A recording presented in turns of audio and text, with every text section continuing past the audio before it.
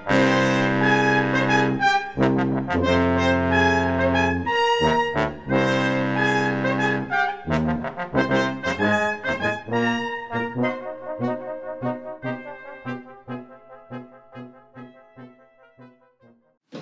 everybody, and welcome to another BP Movie Journal, the show we do where we talk about the stuff we've seen since the last time we did one of these. I'm David. I'm Tyler. And it's time to... this will be a short one because we've been good about doing these every week, but I think we are actually going to be taking a couple weeks off of doing movie journals. Oh, yeah, we will, yeah. So we won't be doing another one until April 25th. Hopefully I'll watch a lot of movies. It'll be one of those 3.5 hour long movie journals. That's what I'm hoping for. I love those. I know you do. All right. So let's just get started on what we watched. I have 3 things. They're all new movies.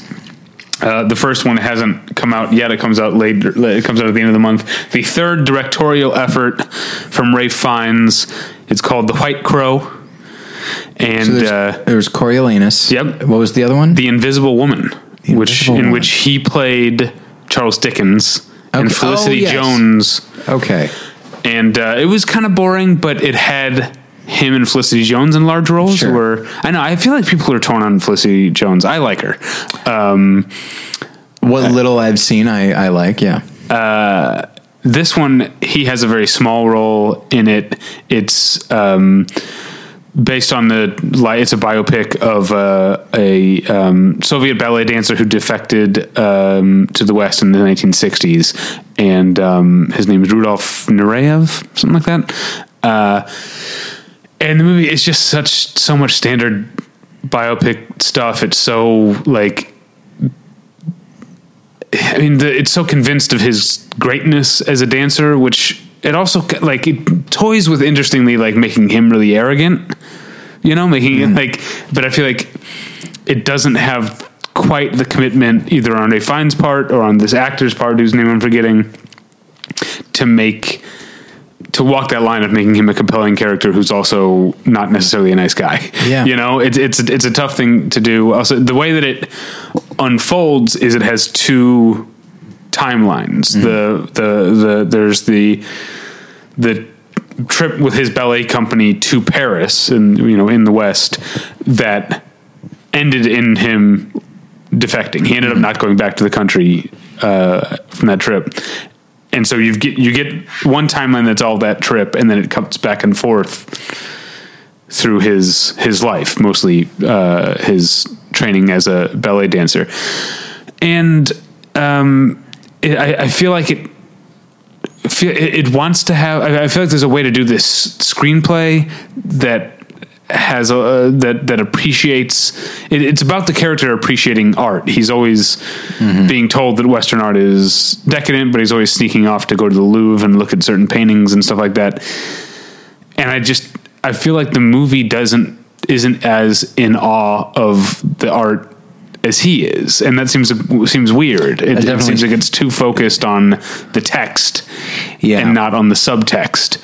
But I will say, the sort of climactic sequence, the actual how he gets away from his handlers and defects and sort of slips into Paris, is actually really well staged. It's not worth crawling through the hour and 25 minutes up until that part, to get there. So bit of a disappointment, but also my hopes weren't up that high for The White Crow.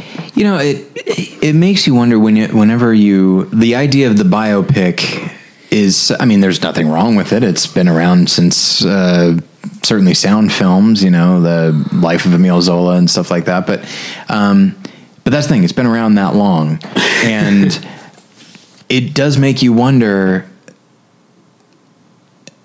I feel like so many directors feel like, well, this is a story that should be told. And the uniqueness of that particular story seems to be enough that they feel like, okay, well, that will be enough to carry us through. It's like, yeah, but you still have to do the work. You still have to make it unique in and of itself.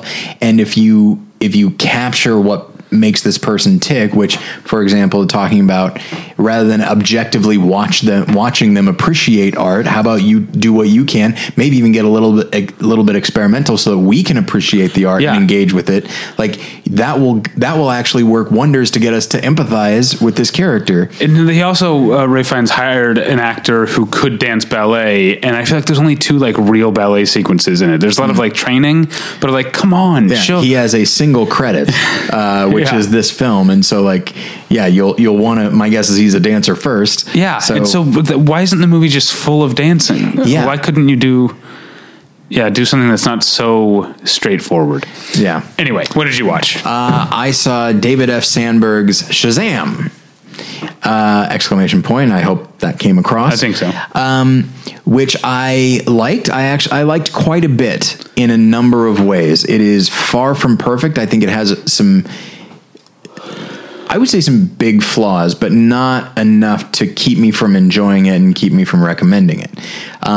It is refreshing in a lot of ways. I hate to be that person that says like, I remember when superhero movies were fun. The Marvel movies are fun. Yeah. But they still have an eye mostly towards a certain type of believability and a certain type of something of a realistic tone, as opposed to, say, the Sam Raimi Spider-Man movies, which everything just felt a little bit heightened, cartoonish. Yeah. Shazam feels a lot more like that, which was kind of nice. And it's hokey, it's campy, but it's still a lot of fun. My issue comes with those. The tone is a bit inconsistent at times because the character of Shazam is actually he's a 14-year-old boy named Billy Batson who was abandoned by his parents at like a carnival, and he has spent. So we see him as a kid and we see that happen. And then we cut to him at 14 and he's been searching for his parents and his mother and just like looking up everybody with his last name and all that kind of thing. And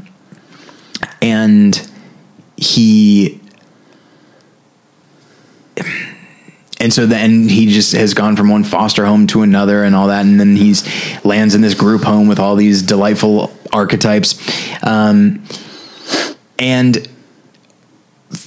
from a personal standpoint, I'll say that, Jen and I have been looking into like foster to adopt and private adoption and all that sort of thing. And we finally made our decision essentially this week about what we were going to do, which I'll keep to myself at the moment. But you do a lot of research, and you take a lot of classes. And one thing, and it's tough. I don't want to hold this against the film, but what I will say is like, abandonment is not a subplot. It is not a mild motivation. It is a huge, defining element of a person's life. And yet in the film, they give it a little bit of time, but they very quickly move beyond it. And I feel like, and those moments are appropriately dark and melancholy and heartbreaking and all of that. But then we very quickly move back into the excitement and the fun and all that. And it just feels like they don't bridge that quite enough. And similarly, Zach Levi as Shazam, now like the grown up Billy Batson, his energy level is a lot of fun. But what's interesting is that his energy level is not dictated by the performance of the kid, and I feel like it should be. I understand that his energy level will be up now that he has superpowers, and whenever he does, it's probably very liberating, but I feel like Levi doesn't quite take his cues enough from this. Like when you see something like Looper, you see, honestly, I feel like in retrospect, I think Joseph Gordon-Levitt is probably doing a lot more work to be like Bruce Willis than vice versa. But that gap is bridged, and you believe that's the same person. I don't really believe that with Shazam, which is a bummer. And I feel like I'm focusing primarily on the negatives. There are a lot of positives. It's really enjoyable. And there's a character who, one of the kids in the group home, he walks with a cane. And there comes a moment where that cane plays a big role, and it's a purely visual shot, and it was so powerful that it like brought a tear to my eye. It was a really wonderful moment. So there's a lot of great moments in the film, but I feel like these other elements that felt almost perfunctory, I feel like they could have done a better job with them. But it's still a movie I recommend. All right. Well, speaking of movies that are out this weekend, in limited release is Emma Tammy's The Wind, which I watched the other night, and is a really attention-grabbing early feature. It's the kind of movie where I'm like, at the end of it, kind of like with you with Shazam, I'm like, that didn't entirely work, but also I really can't wait to see what she does next. Sure. The Wind, I described it in my review as a feminist horror Western. It's about a pioneer couple who live on the prairie surrounded by nothing but prairie. And then another couple moves in and builds their house about a mile away. And the movie is non-chronological, but we come to learn that when I said they lived alone on the prairie, they're not truly alone. There's something out there on the prairie. And a big part of the plot is that the main character, the character's name is Lizzie. The actress's name is Caitlin Gerard. She's terrific. We don't know for sure if the demon, let's call it a demon, whatever it is targeting her and not her husband, or if her husband is in denial, but basically it's dealing with, they're a couple, but in this sort of psychological sense, she's alone, fighting these things alone. And I think it has, I think the movie has a lot to say about where, what's the word I'm looking for? This sort of where values are placed within male-female relationships. In fact, my problem with it's a minor problem because the movie works really well. It's nice and brisk. It's legitimately scary when it gets to scary parts. But I do think the sort of non-chronological editing and the fact that it's so like theme focused does mean that it sort of lacks a punch. It lacks a climax. Not that I need resolution, right? But it does seem like by the end, I'm suddenly forgetting the screenwriter's name. It's Teresa. I keep wanting to say Teresa Russell, but that's Nicholas Roeg's ex-wife. I can't. It's something Teresa with an R. I can't remember what it is. The movie does feel like it just kind of peters out. You don't need a resolution, but you do need to arrive somewhere. So that's my only problem with it. But for 87 minutes, you could do a lot worse. It's really visually striking. The director's cinematographer's name is Lynn Moncrief, and it's okay. Here's one thing I pointed out in my review that I really liked about it is that so often when you've got a genre blend, it tends to be one with a dash of the other. This movie is fully a Western and fully a horror movie. Nice. It's really well balanced in that sense. Definitely worth checking out. And also this actress, Caitlin Gerard, is really good. I don't know her from anything, but I hope to see her in more things. What's next for you? All right, this is a rewatch, but I have not seen it in 16 years since we saw it in back in film school in history of cinema. It is, and I'm never 100% sure about the pronunciation, so I'm sorry. It is Sanjay Ray's Pather Panchali. Okay. Which is the first film in the Apu trilogy. It's the only one of the three that I have seen, but I certainly want to watch the other two now.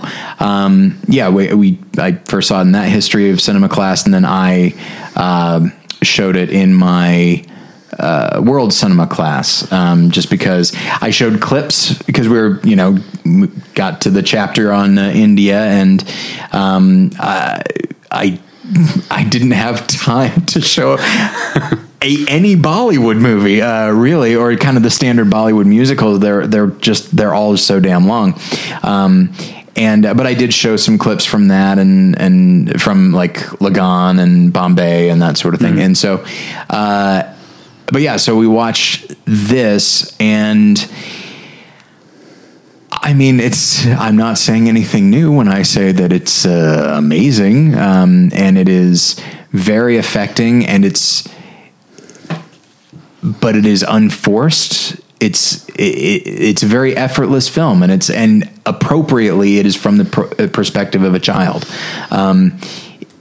which is Apu, and he's maybe the most passive character of the film. He certainly has the least agency.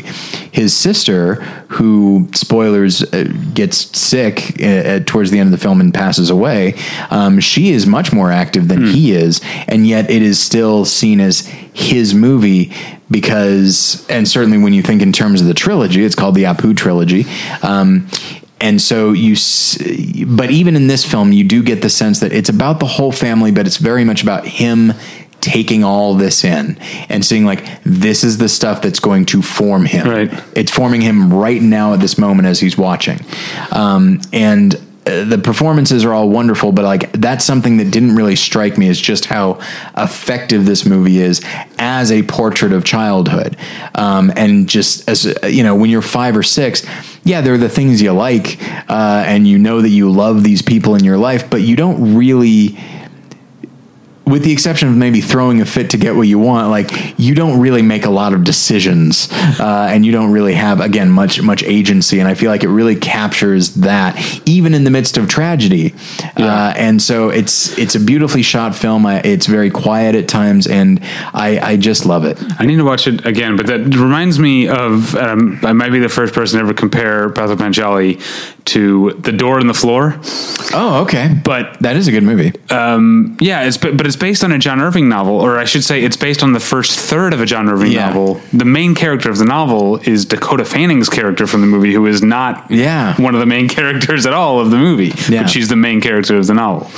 Yeah, that's very interesting. And the film also does remind me, or I guess it came first and I saw it first, but Florida Project definitely reminds me a lot of that, in that, like, Patha Panchali. Patha Panchali, yeah. Not of The Door on the Floor. That'd be a weird maybe that too. And as I was talking about it with my students, I talked about, because we had watched Bicycle Thieves, which is another film that deals with grinding poverty and that sort of thing. But that is, and while the young son plays a very large role, it's a supporting role, and it is definitely more from the adult's perspective. Whereas this, again, really seems to capture the kid's point of view to such an extent that even when very sad things are happening, and we know that they're happening, a kid never fully understands the weight of it. They only know that something is very sad, and they feel sad, but they're not able to process it fully. And I think the film doesn't force it. It doesn't turn it into Angela's Ashes, which is a movie I think is very good, but I feel like it is almost self-conscious in its desire to like have these characters, including a child character, just feel the weight of everything. Like, kids don't always feel the full weight of everything. They feel the weight that they can feel. Mm-hmm. And the film really seems like that. And listeners, if you haven't seen it, I highly recommend it. All right, I'll move on to the final film, except there was something about the wind I forgot that I wanted to say to you about Caitlin Gerard. I know I feel like I'm a broken record here, but I was watching the movie and I was like, she reminds me of Blake Lively. And I do think she kind of looks like Blake Lively, but then I also realized what I was thinking. She spends a huge portion of the movie alone. I was thinking of The Shallows and how good Blake Lively is in The Shallows. It's just a good movie all around. And just generally, I just want to say, Blake Lively's great. I feel like she's maybe one of the more underrated current working actors. See The Shallows, see All I See Is You. I didn't see A Simple Favor. I heard good things. Oh yeah, I heard that was good too. Yeah, I didn't see that. Big Blake Lively fan, and she seems to be doing more that stretches her and challenges her as an actress. But like being able to carry a movie on your own is very hard to do. Yeah, but she does. Do you know the premise of All I See Is You? No. She's a blind woman who's married, who gets a surgery, gets her eyesight back, and then falls out of love with her husband. I know. Played by Jason Clarke. It's a really good movie. I get that. And I should say it's a really good performance. It's a pretty good movie. It's from Mark Forster, whose movies I tend to not like that much. Yeah. But this one is on the better. He started with such promise. Did he, or are we misremembering? I think there's still a lot of the ability to get the level of vulnerability and rawness that he does out of Billy Bob Thornton and Halle Berry, but then also Peter Boyle, Puff Daddy. Oh boy, I forgot. Yeah, but I think that is definitely a skill, and even stuff like Finding Neverland with getting a really great performance out of a number of child actors is also very difficult. So I think he, as an actor's director, if nothing else, and I think that he actually creates quite a bit of a really strong sense of tone in Monsters Ball. But since then he just kind of became this journeyman director who's not always reliable. Yeah. All right. Well, speaking of, as with Blake Lively, speaking of actors who got famous in YA adaptations, I saw Claire Denis' High Life, starring Robert Pattinson in another amazing lead performance. It helps that he's sharing the screen this time with Juliette Binoche, who might be my favorite actress. She's definitely a contender. You've also got Andre Benjamin in High Life, Mia Goth, who was just in Suspiria last year, and a bunch of other people. And this is a movie that is a sci-fi, almost kind of horror movie, but is not like any sci-fi horror movie you've ever seen. It's the premise is that it's a bunch of, it's, I guess, supposed to be, I don't know, the near future or whatever, and a bunch of death row inmates have been given an opportunity to, instead of being executed, go on this probably suicide mission to a black hole in deep space. And while you're there, you're going to be doing fertility experiments because of the radiation. We're going to try and see if you can carry babies to term while you're in space. And so, but everyone is, even Juliette Binoche, who's the doctor who's carrying out the experiments, is a death row prisoner because she murdered her children and husband. But I bet she was really charming as she did it. Maybe her character is fantastic because her character, not that she's happy about what she did, but she thinks she's above the other death row inmates because her crime was more real. She's like a pissing contest about how real their murders were.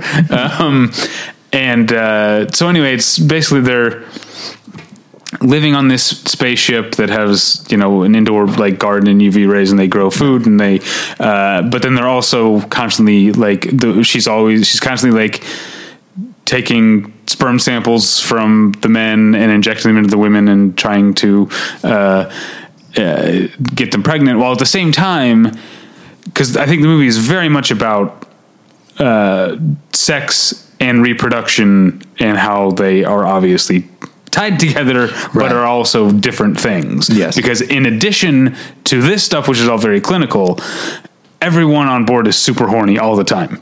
They have a masturbation chamber they call the fuck box, that we do get to see a little bit of the fuck box. But they're also constantly like leering at each other, grabbing each other in the hallways, and it's a movie about a bunch of murderers in space masturbating and fucking. Adapted from a Penthouse Forum short story. But it's... I never thought it would happen to me. I wind up on this space station. Yeah. But it's an incredibly sensual movie. It's just the feeling literally, but both emotionally and just literally the tactile feeling of sex and bodies and sweat and fluids and all that stuff, just constantly emanating from the movie. It's intoxicating, and I haven't even gotten to the most. What's what I want to say? I don't want to say controversial. That sounds. It's not the most difficult part, which is that, like every other movie that I've talked about on this journal, it's not told linearly.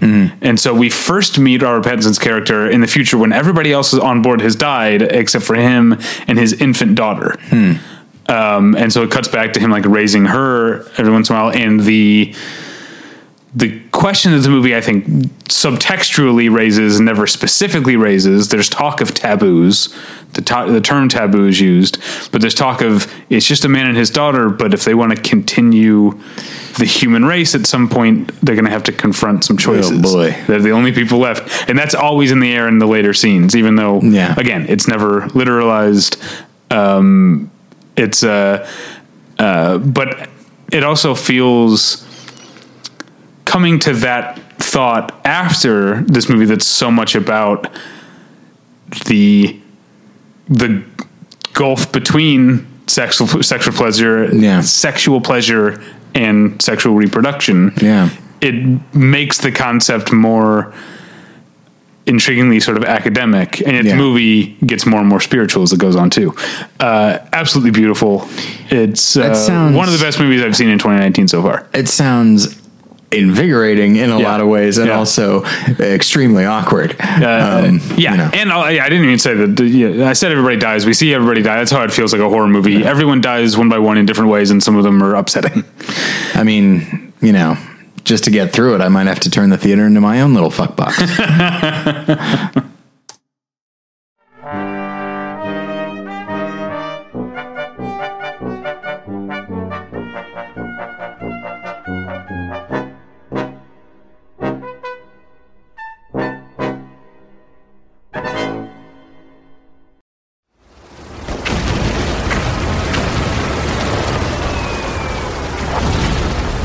This program is a proud member of the Battleship Pretension Fleet.